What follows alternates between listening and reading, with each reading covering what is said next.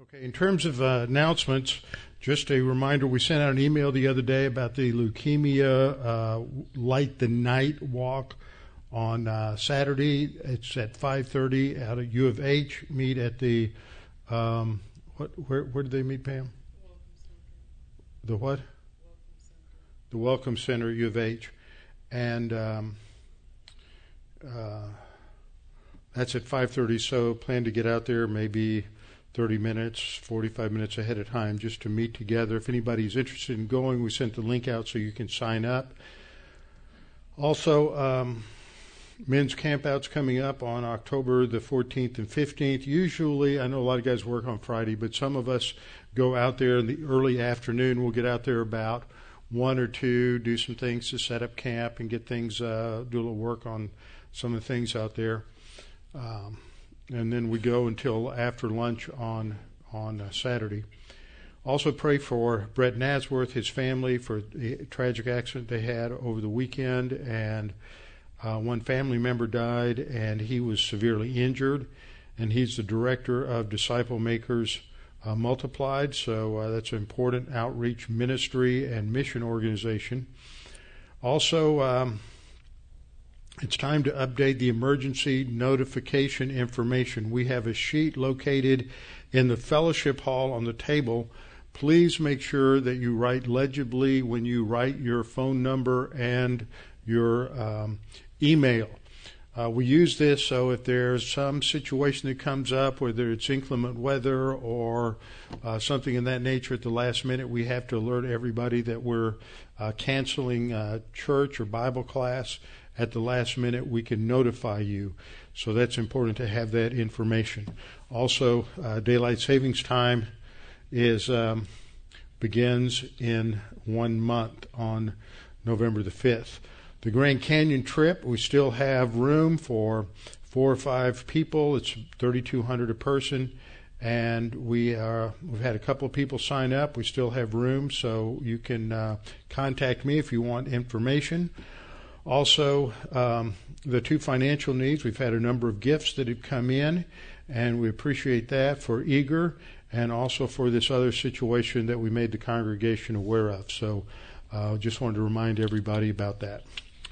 Scripture emphasizes the importance of being in right relationship with the Lord, walking in the light, walking by the Spirit, being in fellowship with the Lord. These are all terms that refer to the believer's walk. But when we sin, we're walking by the sin nature.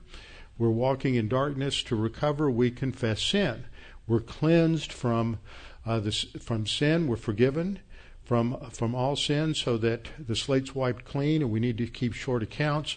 So before we begin our study, always go through this because it's a good reminder of the importance of confession of sin and its role in the spiritual life. So after a few moments of silent prayer, then I will open in prayer. Let's pray.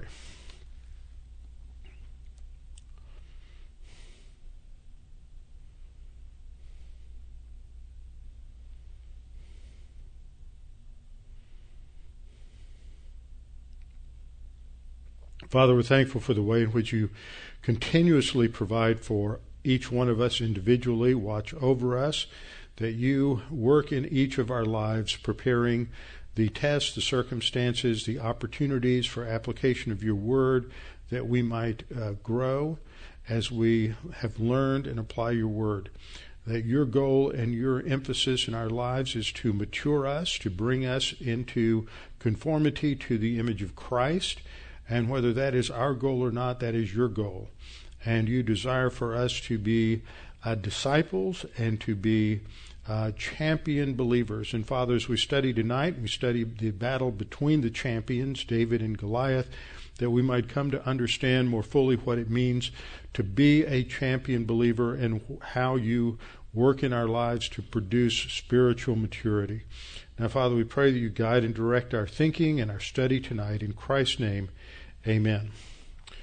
We're continuing what I started last time. We'll have a little review as we look at these 2 champions that are going to engage in one-on-one combat between the army of the Philistines and the army of Israel. And as we have seen in the past, and most people are familiar with, in the story of David and Goliath, Goliath is this huge 9.5, or maybe he's a little bit over that, 9-foot 9-inch giant who's coming out every day in the style of this sort of one-on-one combat that was typical in ancient cultures, especially Greek cultures. And remember, the Philistines were part of this massive migration of what's known as the Greek Sea Peoples that occurred in the period from about 1400 BC to 1000 BC as they established their cities and their colonies. So that Greek influence is very prevalent here. It's very much like the kind of one-on-one battle that is told in the story of the Odyssey, the story of the Trojan Wars. So this is that kind of typical thing. And so we see David, who is not a military man. He's not trained yet. He is underage, the age of going into military service in the army of Israel was 20. He's probably 18 or 19 years of age, and that he is, but he is prepared mentally, because that's where the battle ultimately takes place, is in the mental attitude of the individual. And so what we have to decide spiritually is the answer to these questions. Do you really want to be a champion Christian, a champion believer?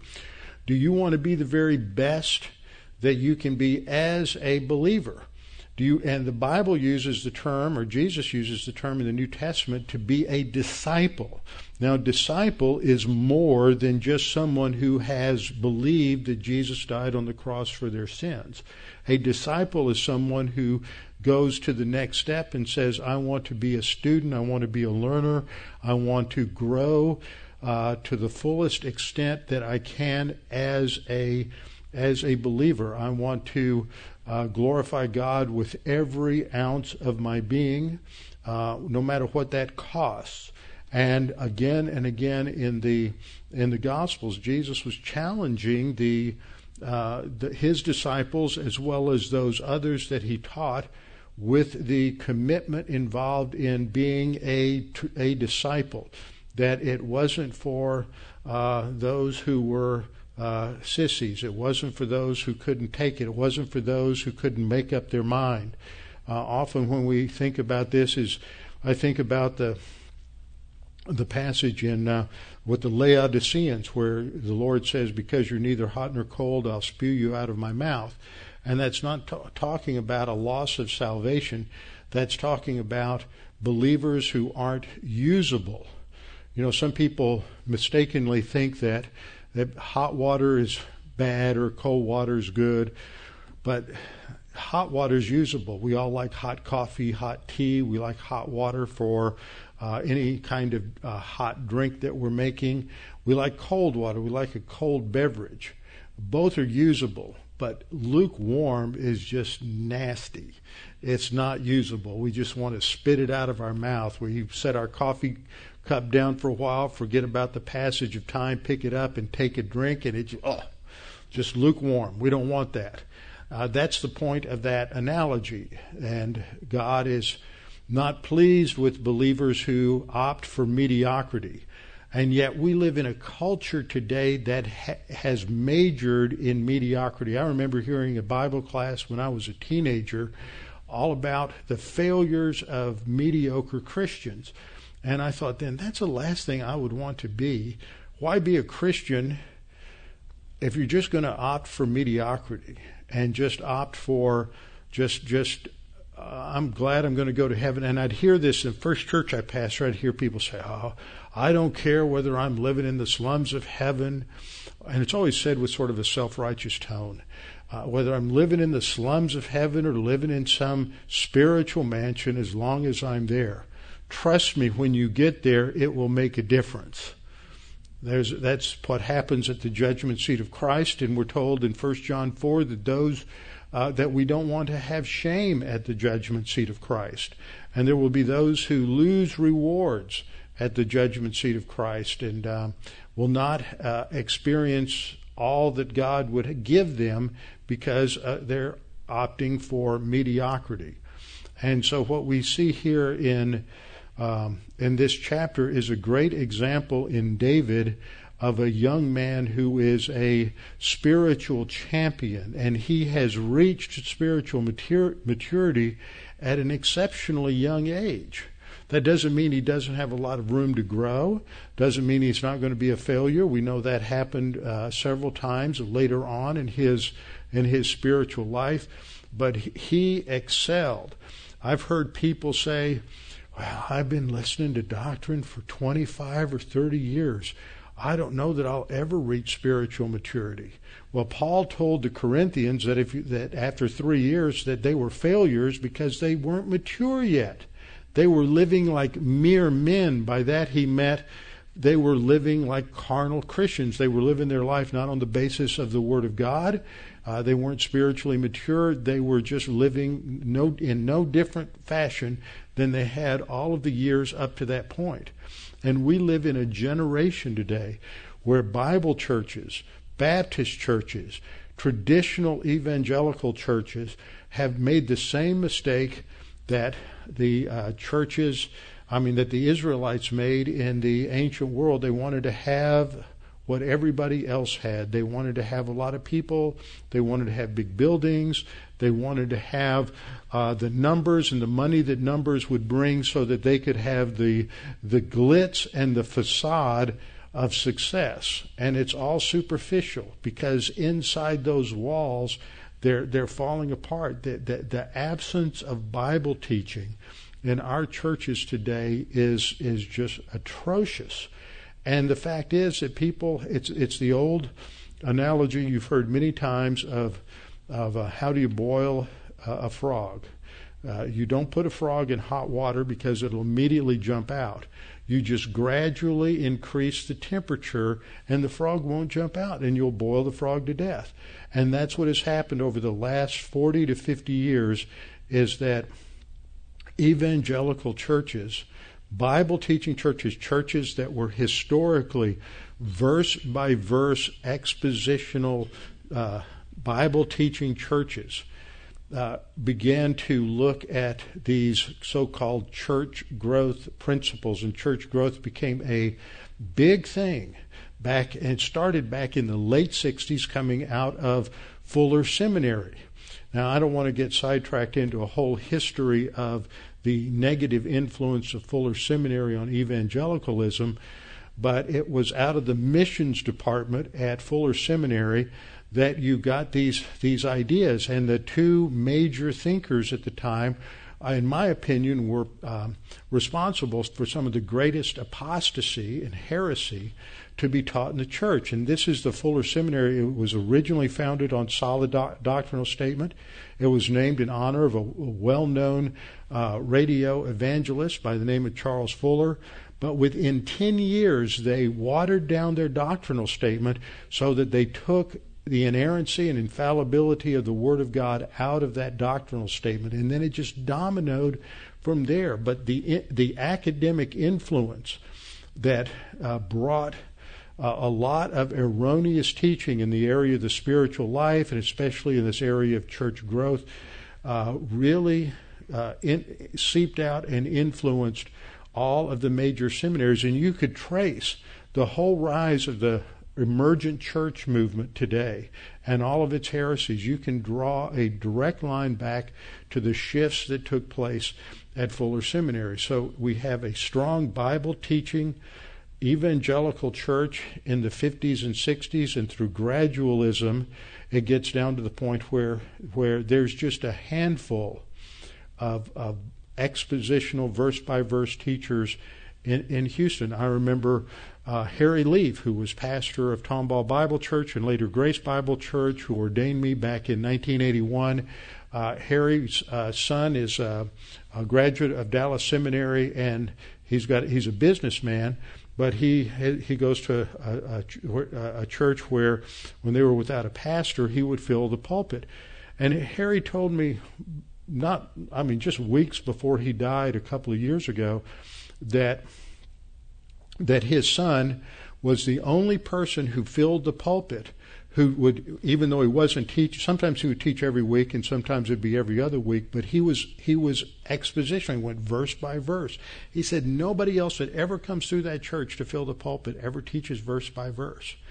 And you can go to numerous Bible churches in this city that once were well known for their expositional verse by verse Bible teaching, and it doesn't happen anymore. And if you don't get verse by verse Bible teaching, then you're just going to drift in your spiritual life and you're going to become extremely mediocre because you don't learn the Bible. And it's the Bible that under the ministry of God the Holy Spirit that changes lives, and that's exactly what we see with David. In the first example I talked about last week, the first under 5 ways that God produces champion believers, the first test was the test of training, the test of preparation, that God provides perfect training in terms of the tests that he provides, and the tests he's providing here for David was really timed for David. Goliath, I said, didn't just get born the year before. He'd been around for a number of years, and with all of Saul's wars against the Philistines, we didn't hear Goliath mentioned or see anything. God held him in reserve for David. And that this battle is taking place just to the west of Bethlehem in the valley of Elah. And you can maybe see this little bitty blue line here. That's the intermittent stream that runs through that valley. But when you look at this map, you can see that this valley of Elah runs right through here and going across to Bethlehem, and that this incursion by the Philistines was such that if Saul didn't stop them, then they would have a wide open path to Bethlehem and then up to Jerusalem, and they would cut Israel in half. So this is the overview of that area, and the Philistines would be in this area, camped here, and the Israelites over in this area, and it was out in the middle of this valley that you had these champions meet. So David has met the test of preparation just in terms of review. And what I pointed out last time, by jumping ahead in the story to verses 34 through 37, we learned that David was asked by Saul, well, why should you're young, you're not a warrior yet, you've never been in combat, you're not tested, what makes you think that you can do battle with Goliath?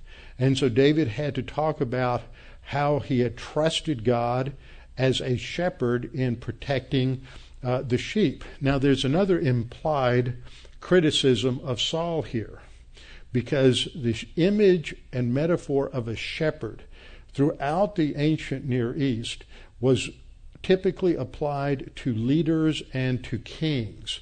And so what David is talking about is that as a shepherd, and by analogy that could apply to a king, he had learned to consistently protect the flock that was his responsibility, despite the overwhelming odds against him. And so he talks about how, as a shepherd, when he would keep his father's sheep, whenever a lion or a bear came and took a lamb out of the flock, that he wouldn't just sit back and say, oh, well, what can I do to stop a lion or a bear? Now, that's probably how you and I would respond, because we're thinking, well, unless I have a 30-06 or some other high-powered hunting rifle, there's nothing I can do. But that wasn't the mentality in the ancient world, that he went after the lion, would strike it, deliver the lamb from its mouth, so he would take it out of its mouth. Not something you should go home and practice today.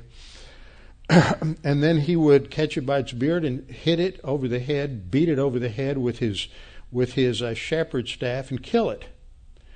So he had trained to do this, and he's trusting God. And we know from ancient inscriptions, such as some of these that I showed you last time, the panels there are from the panels describing showing the Assyrian lion hunts, and you can see how close they were fighting, killing lions with spears from horseback, and bow and arrow, and also in hand-to-hand combat. So, as pictured in both of the upper panels. So this is not something that was unknown at that time. So David has been prepared, and he prepared by being given responsibilities that he learned to carry out. And so long before he was going to apply those things, he learned and he was responsible. Now we can think about the ways in which we can prepare for future tests in the Christian life, and that means studying the Word of God, knowing the Word of God, and being prepared. The major tests that might come in your life may not come for 5, 10, 15 years down the road, but the time to prepare is before those circumstances hit. What we also see in this situation is that a picture of what a lack of preparation looks like. In verse 23, as David is talking to his brothers, the champion, he's there at that right time, early in the morning, because he's responsible. As I pointed out last time, he wanted to get there and have time to go back to the sheep. He was there early in the morning when Goliath came out and gave his challenge, and David heard him, but the others, his brothers, the other soldiers in the army, fled from him and were dreadfully afraid. That's the contrast between a champion and the mediocre believer, is that the champion is going to look at the situation through God's eyes and through the Word of God, but the mediocre believer reacts in fear, worry, anxiety, depression, and they opt for some sort of panacea other than trusting God and looking at these circumstances as tremendous opportunities to see God intervene, to trust God, and to glorify Him. So this was the same thing that is repeated in that verse. It had been stated in verse 11 that when Saul and all Israel heard the Philistines' challenge, they were dismayed and they were greatly afraid. So the question that comes out of this in terms of preparation is, what are we doing to prepare? How are we managing our time? How are we arranging the time we spend every day so that we can be spiritually prepared for whatever battle that comes? Now let me tell you that whatever the test is, if it's a physical test related to your health, if it's a financial test related to your money, related to retirement, related to sending kids to college, whatever it is, if it's some kind of financial test, if it is some kind of work-related test dealing with the people and the structures at work. And today I think it's a horrible environment in a lot of workplaces, maybe not in Texas, but I know in a lot of places in the country where you have these very liberal policies that are enforced by human resources, and it's very difficult. I was talking with another pastor just last week who had spent about 25 or 30 years in a corporate environment, and he was telling me that he said, I don't know that I could go back and work in a corporate environment today. There are so many little things that you can do as a man and as a Christian that can be taken in an offensive way by any number of people who will bring you up on some sort of complaint to human resources, and you're gone. You are out of there, and you may never, with that blight on your record, you may never get another job again, because if you've got to say, well, fill out on the application what your job history is, and you've been let go because you said something that somebody took offense over, then that's going to be discovered, and it won't matter what the circumstances are, and you'll have a difficult time finding another job. It's a tough environment today. So those may be the external circumstances of the test, but the real test is whether or not you're going to apply the Word of God to that financial crisis, or to that health crisis, or to that job crisis, or to those people who are treating you in a way that you don't think you should be treated.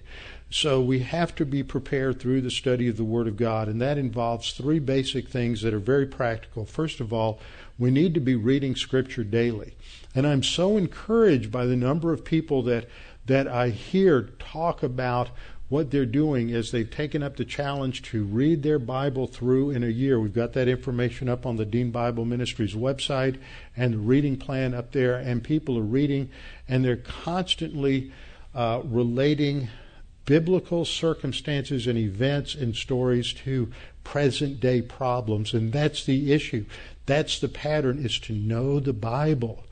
Not to know psychological principles, not to understand sociological principles, but to know what the Word of God says. So we have to start with basics, reading the Scripture daily, then memorizing Scripture, memorizing promises, taking the promise book that we put together and memorizing those promises as they're categorized, and then just listen to Bible class daily on the DBM website. You can podcast, you can get it on your smartphone, your iPad, your computer, you can listen to it on the radio in your car, all kinds of things.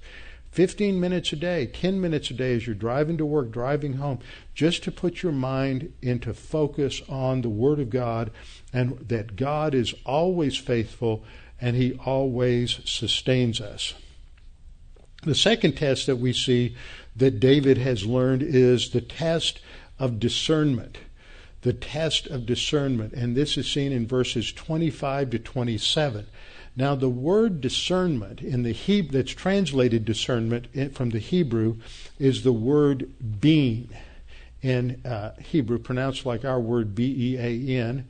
But we're not talking about a pinto bean or a lima bean.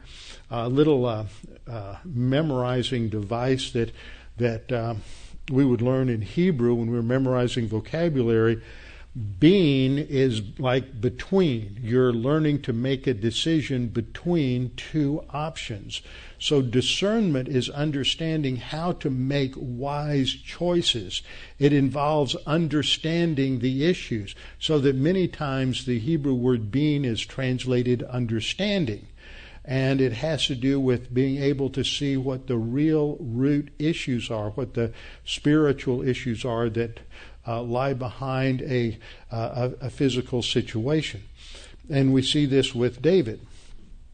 When Goliath comes out to challenge, the men of Israel have fled. They're in fear. They're trembling. They say to David, "Have you seen this man who's come up?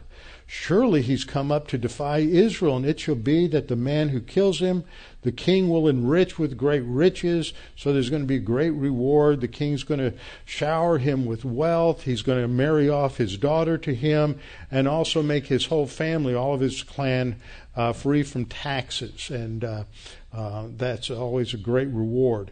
But David's response doesn't focus on the reward, he's not motivated by wealth, he's not motivated by property, he's motivated by the honor of God.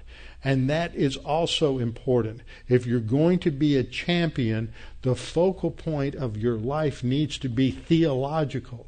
It needs to be on the character and honor and glory of God, that underlies your thinking. That's what motivates your choices. And so when David hears Goliath come out and make this challenge, his question is, what shall be done for the man who kills this Philistine and takes away the reproach from Israel? See, this is an affront to Israel, God's people. And he then reveals his thinking in the next question. He says, "For who is this uncircumcised Philistine?" Circumcision is a sign of the Abrahamic covenant. And in the Abrahamic covenant, God promised Israel this land on which they were standing. The uncircumcised Philistine has no right to this land. So let's look at the problem biblically and doctrinally. We have a promise from God that this is our land. This guy obviously isn't party to the covenant, to the promise. So what are we afraid of? God is going to take care of us. And later he makes his famous battle cry that the battle is the Lord's. So that reveals his thinking at this point. And that this is a spiritual issue. Behind every physical battle, there is a spiritual issue. And discernment is understanding how to look at the problem spiritually and from that spiritual framework. In the Proverbs, we have several Proverbs that talk about the importance of acquiring discernment. But you don't get discernment coincidentally. You don't get discernment just by chance. You don't get it just by going through some experiences in life. Discernment, biblical discernment, is the result of biblical study. So in order to develop discernment, the first step is to go back to the first test, the test of preparation. We have to read the Word of God, memorize the Word of God, and study the Word of God, or we'll never develop discernment. Discernment is what develops in our soul as we come to a greater understanding of the Word of God. But at any moment, we can get distracted by the details of life. We can be overwhelmed by all of our responsibilities, the expectations of school or job, career, family, and all of a sudden the Bible's not a priority anymore. Sometimes people get bored. They've been in the same church for a long time with the same pastor. They've heard the same thing, and they can't make the transition. I learned a long time ago that if you're a young believer, then a lot of your motivation is you want to learn this new stuff about the Christian life. You want to learn the right stuff. You want to get answers to your questions. How can I be sure there's a God? How can I be sure that I'm saved and eternally secure? How do I really live the Christian life?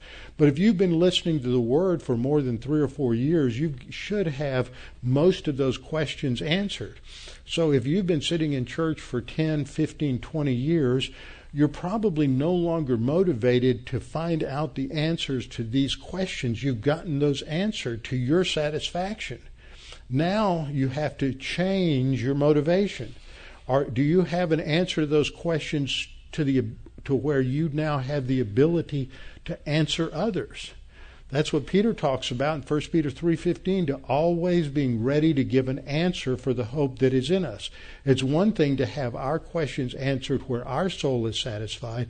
It's another thing to be able to articulate the answer to those who might ask. So we have to be motivated from a different direction. As you move towards spiritual maturity, a lot of the reason you come to Bible class isn't to learn new material. It's to be reminded of material that I've already learned that I'm constantly in danger of forgetting. To be reminded of the love of God, the faithfulness of God, the power of God, the provision of God, so that I can wake up tomorrow morning and refocus on my spiritual life and continue to press on and not just fall by the wayside and settle for just settle for whatever is, just be a mediocre believer. And so this is how that attitude is described in Proverbs 2:2. It says you're to incline your ear to wisdom. There's action there. You have to move your ear to a place where you will learn wisdom. You have to turn on your phone, turn on a recording device, turn on the media. You have to make it a point to listen to the teaching of the Word, and then apply your heart to understanding. You have to think about it. You can't just let it come in and take notes and go home and say, boy, that was good. Now what's on TV tonight? You have to continue to look back at your notes, think about them, and apply your mind to fully comprehend and understand, and then apply what you've learned. In verse 3, the Proverbs writer goes on to say, yes, if you cry out for discernment, if you scream for it like a baby desires the sincere milk of the Word, if you cry out for discernment and lift up your voice for understanding, you say, Pastor, I want to learn the Word. I don't hear that from a lot of Christians in a lot of what's going on in evangelical churches today. And they're starving to death, but they've just lost it. They're so consumed with activities and small group fellowship and all these non-essentials that they've forgotten the importance of the Word of God. And then Proverbs 2:4 says, if you seek her, that is wisdom and understanding, if you seek her as silver, if you're digging for the Word of God, for wisdom, like a miner digs for silver, he studies the ground. He learns engineering techniques. He figures out the efficient way to get through the hard rock and to be able to identify the ore that is embedded in the rock deep below the surface. If you seek her as silver and search for her as for hidden treasures, where you're making an intentional, concentrated effort. It takes discipline. It means you plan your schedule, you plan your work, you plan everything around the most important thing, which is getting the Word of God into your soul and applying it. In Proverbs 4, 5, and 7, we read, "Get wisdom." That's a command. Get wisdom, get understanding. Do not forget, nor turn away from the words of our mouth. It's so easy to forget. That's our default position, is to go to the sin nature. I've often compared the spiritual life to running a car uphill. You have no brakes, and you only have a gear to go forward and neutral, and that's it. And as soon as you take your foot off the accelerator, you slip into neutral and you start going back. You never just stay in one place. You're either going forward and learning and maturing and growing, or you're slipping backward into the mire of mediocrity. Wisdom is the principal thing. Now, this is written by Solomon. He understands that there's a lot of issues in life that we have to pay attention to. But if you have everything in life and you don't have wisdom from the Word of God, you've got nothing. And you can have wisdom from the Word of God and have nothing in terms of the details of life, and you have everything.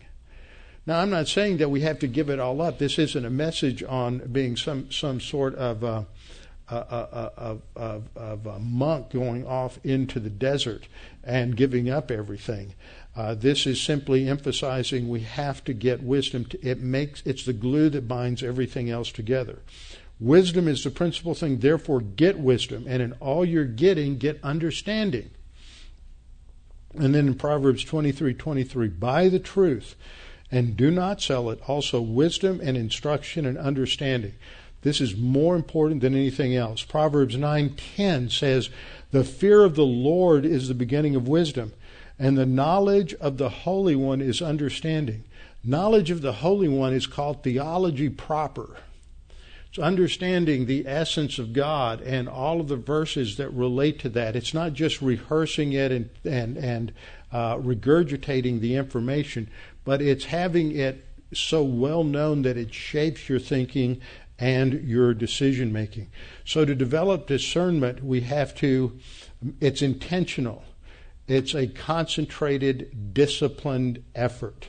Second, we have to learn how to respond to trials. This is what James says. It's more succinct. Peter says the same thing in 1 Peter 1, but in a greater number of verses.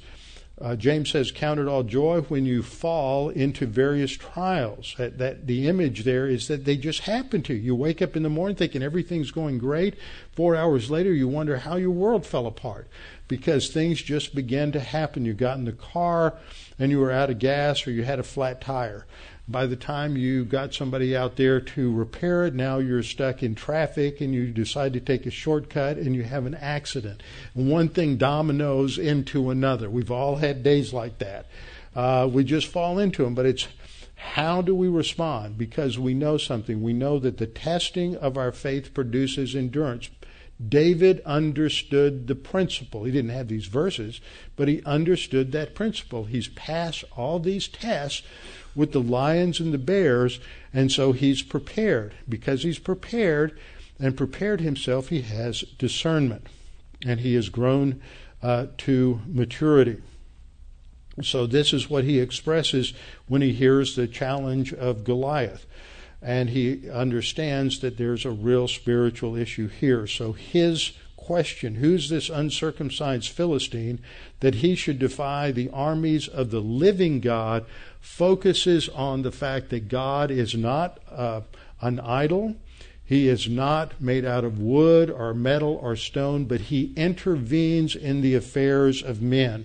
And this title of God as the living God is emphasized numerous times in Joshua 3:10. Joshua uses it in encouraging the Israelites as they get ready to go to battle at Jericho. By this you shall know that the living God is among you, and he will without fail drive out from before you the Canaanites and the Hittites and the Hivites and Perizzites and Girgashites and Amorites and Jebusites.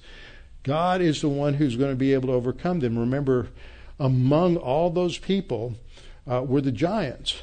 And these were the same people, the numerous people in the land that the original spies in Numbers 13 came and said, oh, they're too great for us. There are too many people and too many giants, and they have walled cities. And Joshua says, look, the living God is going to be able to give you victory.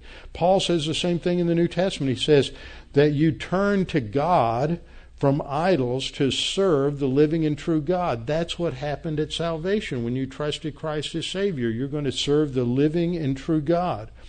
In the Old Testament, when Hezekiah is shut up in Jerusalem by Sennacherib, and he sends out his mouthpiece, the Rabshakeh, to threaten him, it's viewed as a reproach to the living God. He sends his messengers to go get Isaiah, and in their report to Isaiah, they said that they described the king of Assyria as the one who is reproaching the living God, and that's described again in verse 16 as a reproach to the living God. It's the same thing. The enemies of God are reproaching the living God.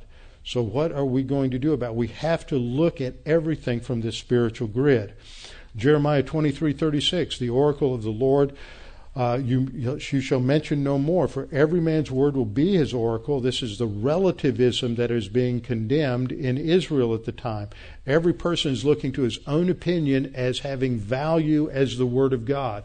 This is what happens in so many Sunday school classes today, where you go in and they have their little Sunday school quarterly or some other book, and they say, well, now, they read the passage, so-and-so, and they ask the next person, now, what does that mean to you? And what does that mean to you? And it's just a bunch of nonsense because nobody studied it. Nobody knows what it means. They're just getting a subjective impression. They're perverting the words of the living God. And that is happening in church after church after church in this country. They're perverting the words of God.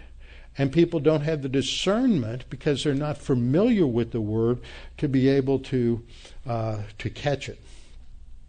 And we see the reaction that occurs as a result of somebody who lacks discernment. Notice how the Scripture shows these contrasts. When David says, well, who's going to take on this uncircumcised Philistine who's a reproach to the living God? He gets a reaction from Eliab. Anytime you take a stand for the Bible, the people who are resisting, the people who are negative, are going to react because they're suppressing the truth in unrighteousness.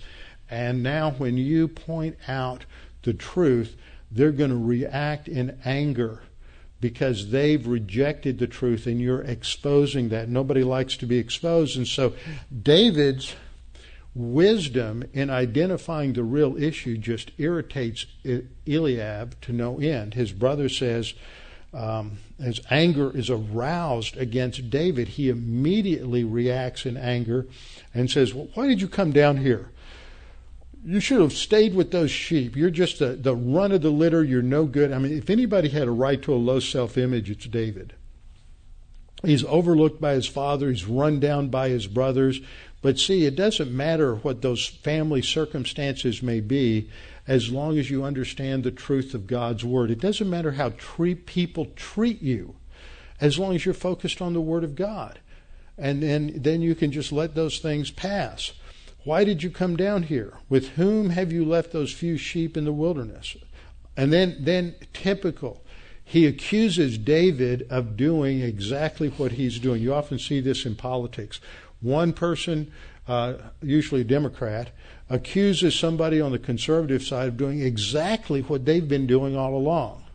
And you see this happen. It happens on the other side too on occasion, but it's more often the left accuses the right of exactly what they're doing. So if you want to know what the Democrats are doing, listen to what they're accusing the conservatives of doing. Notice I said conservatives and not Republicans.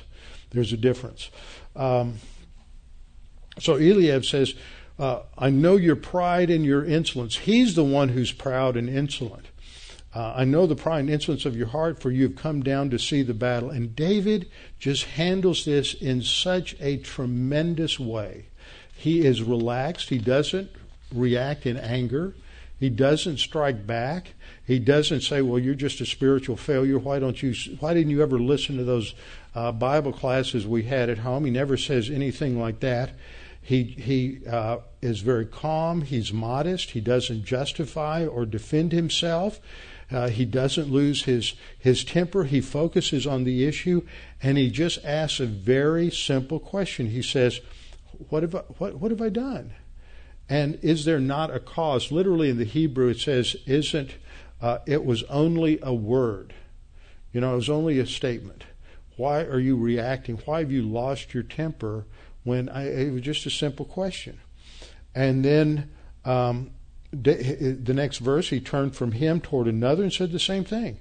And the people answered him as the first ones did. So he's very calm in the way he handles the situation. He understands the principle of Proverbs 15:1, that a soft answer turns away wrath. And so rather than reacting in kind, he just responds to the situation and tries to ask a question to expose what's really going on. Now, the third test is the test of humility. The third test is the test of humility, and this is in 1728 to 30. Actually, this is out of order. No, this is out of order because I had the other verse out of order. This is what Eliab is doing. He's arrogant, and David shows his humility, and he understands that humility and is not reacting in anger. That's the test of humility. Now, in 1 Peter 5:5, we see this emphasized in the New Testament. Likewise, you younger people, submit yourselves to your elders. Yes, all of you be submissive to one another and be clothed with humility. So David is clothed with humility. Eliab is not. He is arrogant, and he is angry with David. See, anger is often the result of somebody not letting you have your way. You're not able to do what you want to do. Somebody is blocking you, or they're exposing you, and so you react in anger. And so instead of being angry, David is relaxed. He's humble, and Scripture says God resists the proud, but give grace to the humble. Therefore, 1 Peter 5:6, humble yourselves under the mighty hand of God, that he may exalt you in due time. And I always like to put verse 6 and 7 together. Verse 7 is a commonly memorized promise, casting all your care upon him because he cares for you. But it's the completion of the thought in verse 6. Verse 6 is, humble yourselves under the mighty hand of God. The question is, well, how do I do that? And then you have a participle of means there in verse 7, by casting your care upon him. That's how you humble yourself. Humility is submitting to the authority of someone.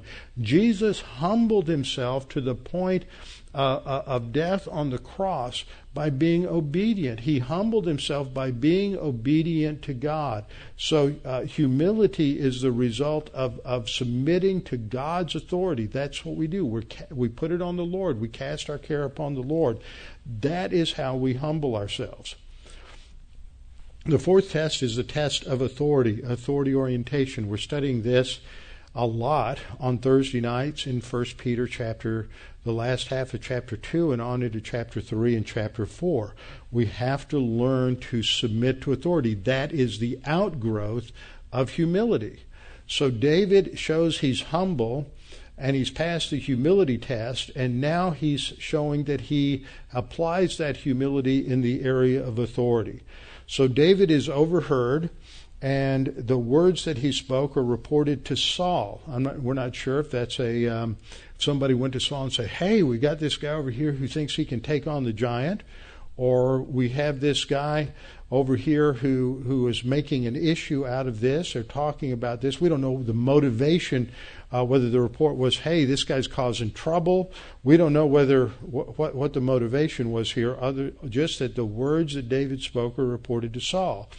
And so Saul calls for David. So David comes to the king, but he comes with respect.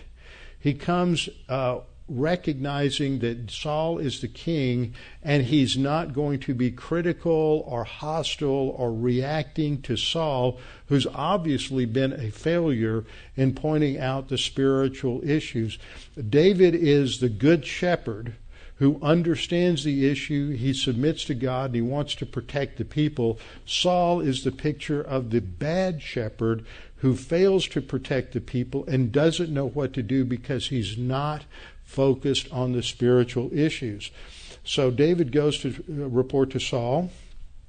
Verse 32 we read, then David said to Saul, let no one's heart fail because of him, because of Goliath.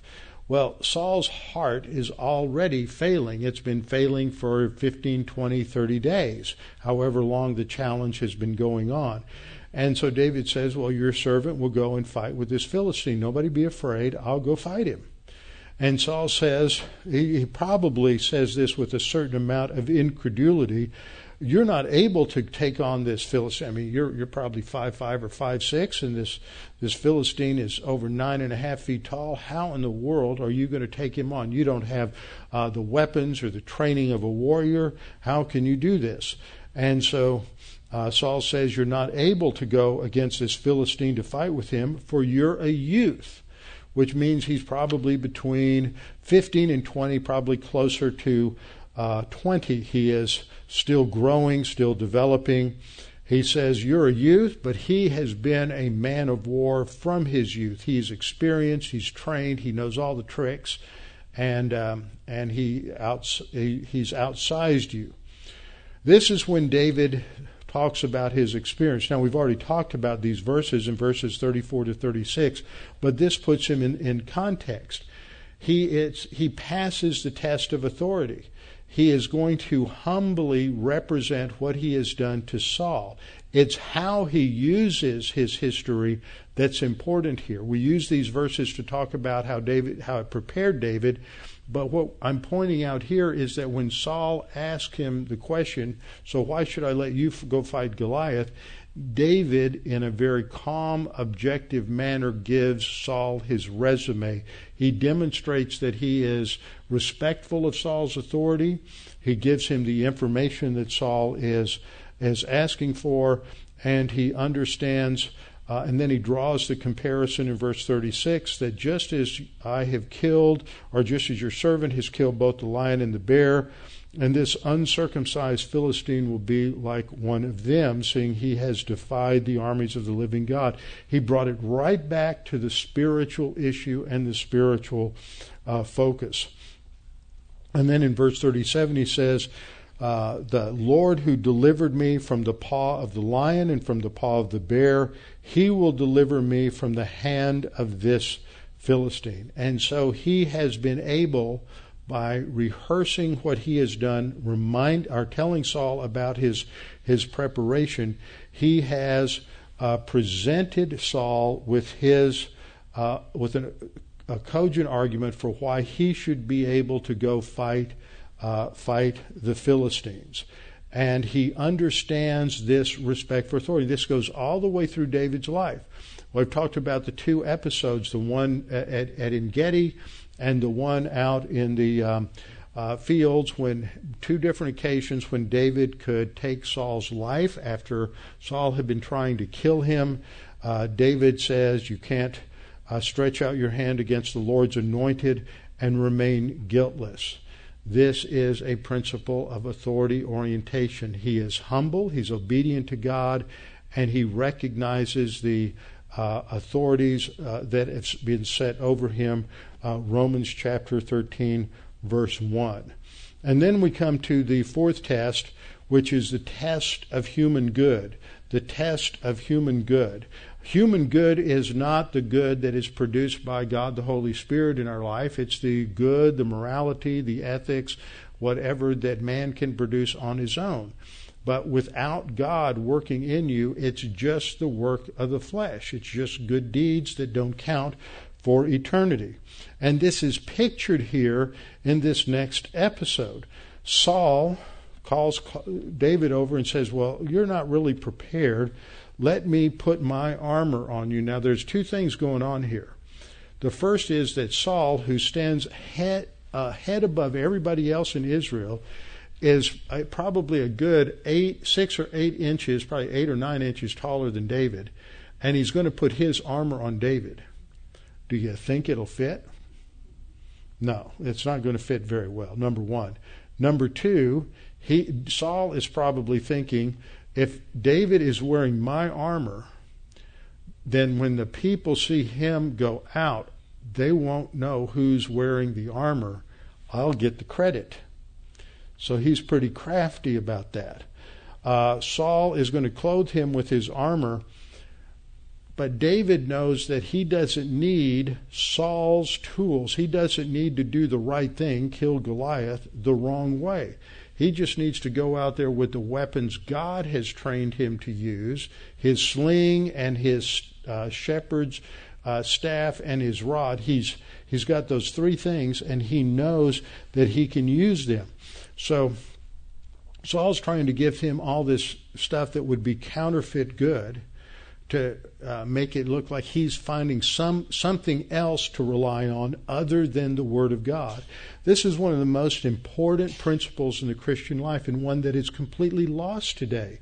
And that is this emphasis on the sufficiency of God's Word, that is all we need in order to realize spiritual growth, spiritual success, and happiness in life. God wants us to be happy, not happy as the world sees happiness, but happy as God has defined it for man. Real stability, real soul contentment, and tranquility.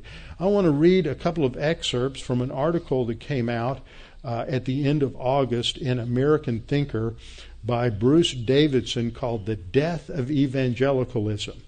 And in a summary, what he is saying is what I've said for 40 years, is that evangelicalism has died because it has lost the sufficiency of God's Word.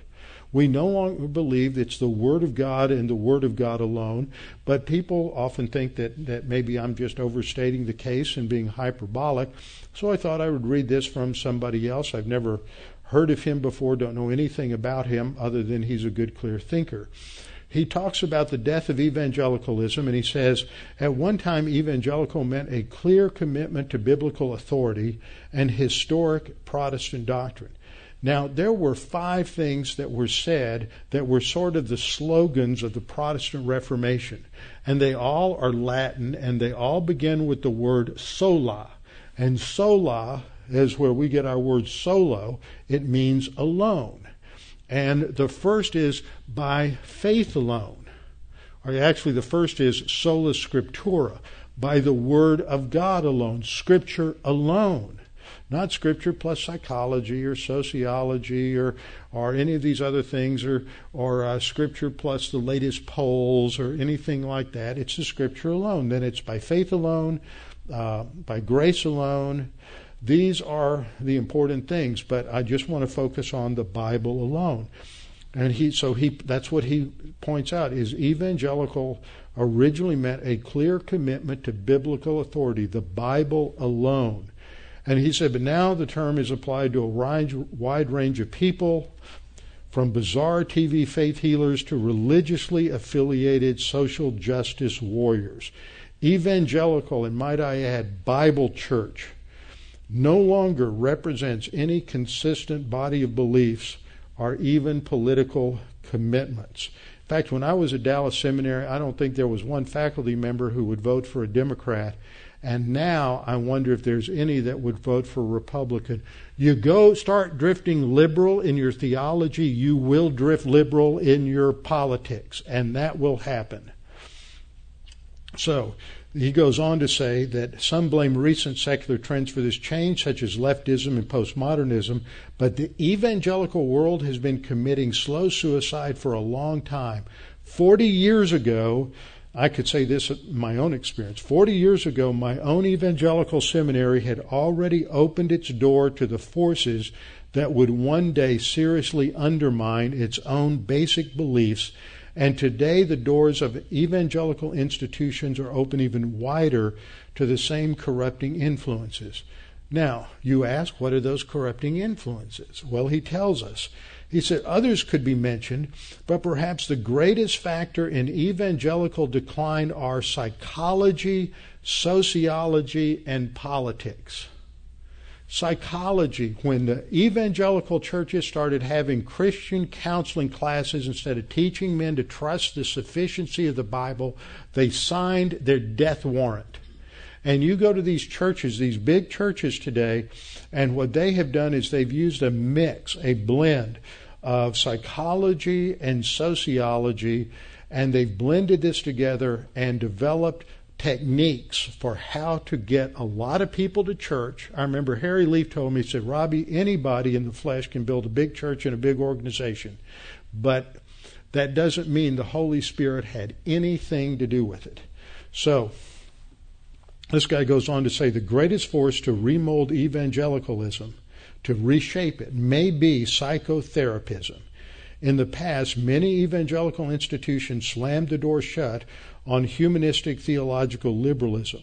Ironically, they then let the same kind of thinking in the back door in the shape of humanistic psychology. He says evangelical institutions largely abandoned an emphasis on Bible exposition. That's why you can't find pastors teaching verse by verse anymore. They abandoned an emphasis on Bible exposition, doctrine, and moral living in favor of promoting therapy for practical problems and emphasizing self-actualization. You can find this article on American Thinker and read the whole thing. But what he said there in that last part is that you look at these churches, they're not doing verse by verse exposition. They're all these messages on Sunday mornings, how to have a better marriage. Nothing wrong with that. But if you got to learn the Word of God. That gives you the answer. You've got to learn these things. You don't just ignore this and develop a free-floating, self-help, motivational style of preaching. But that's what's going on. That is human good. That's the armor of Saul. That is not people teaching people to think that the battle is the Lord's. And so David's conclusion is, I can't walk with these things, for I have not tested them, but I've tested the Lord. I tested him with the bear, I tested him with the lion, and God gives me the victory. I know the Word of God is true. Now, this is just a chart of our sin nature diagram. Personal sin is what we normally think of as the product of the sin nature, but the person who's an unbeliever can produce a lot of morally good things. But it's a wrong way of doing things. If you do a right thing in a wrong way, it's wrong. And if you do a right thing in the power of the flesh, it's still wrong. And that's what David was dealing with here. Zechariah 4:6 says, this is the word of the Lord to Zerubbabel, not by might nor by power. It's not by technique.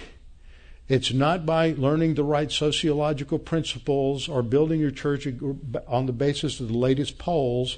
It's not by being psychological in your teaching. It is by my Spirit, says the Lord of hosts. And therein lies the importance. So what we have there in the last test is the test of human good, and it is passed by David. And so now he is prepared to go face the giant because he understands the battle isn't his. It's not based on his technique. It's not based on his getting the right degrees. It's not based on sociological and psychological principles. It's based on complete 100% exclusive trust in the Word of God and the power of God. It's the sufficiency of Scripture. Let's close in prayer. Father, thank you for the opportunity to study these things and be reminded of your goodness, of your provision for us, and Father, the fact that you are an omnipotent God who is more powerful than any circumstance we face. You are an omniscient God who is not surprised by any situation we face. And you are able to provide everything for us. You are with us in your omnipresence. You indwell us through God the Holy Spirit. You are living inside of us as the Holy Spirit and as the Lord Jesus Christ who is in us, our hope of glory. Father, we trust in you, we trust in your word, and we know that whatever circumstances we face, they are not too great for your grace or for your power. And we pray that we will learn to trust you exclusively in Christ's name. Amen.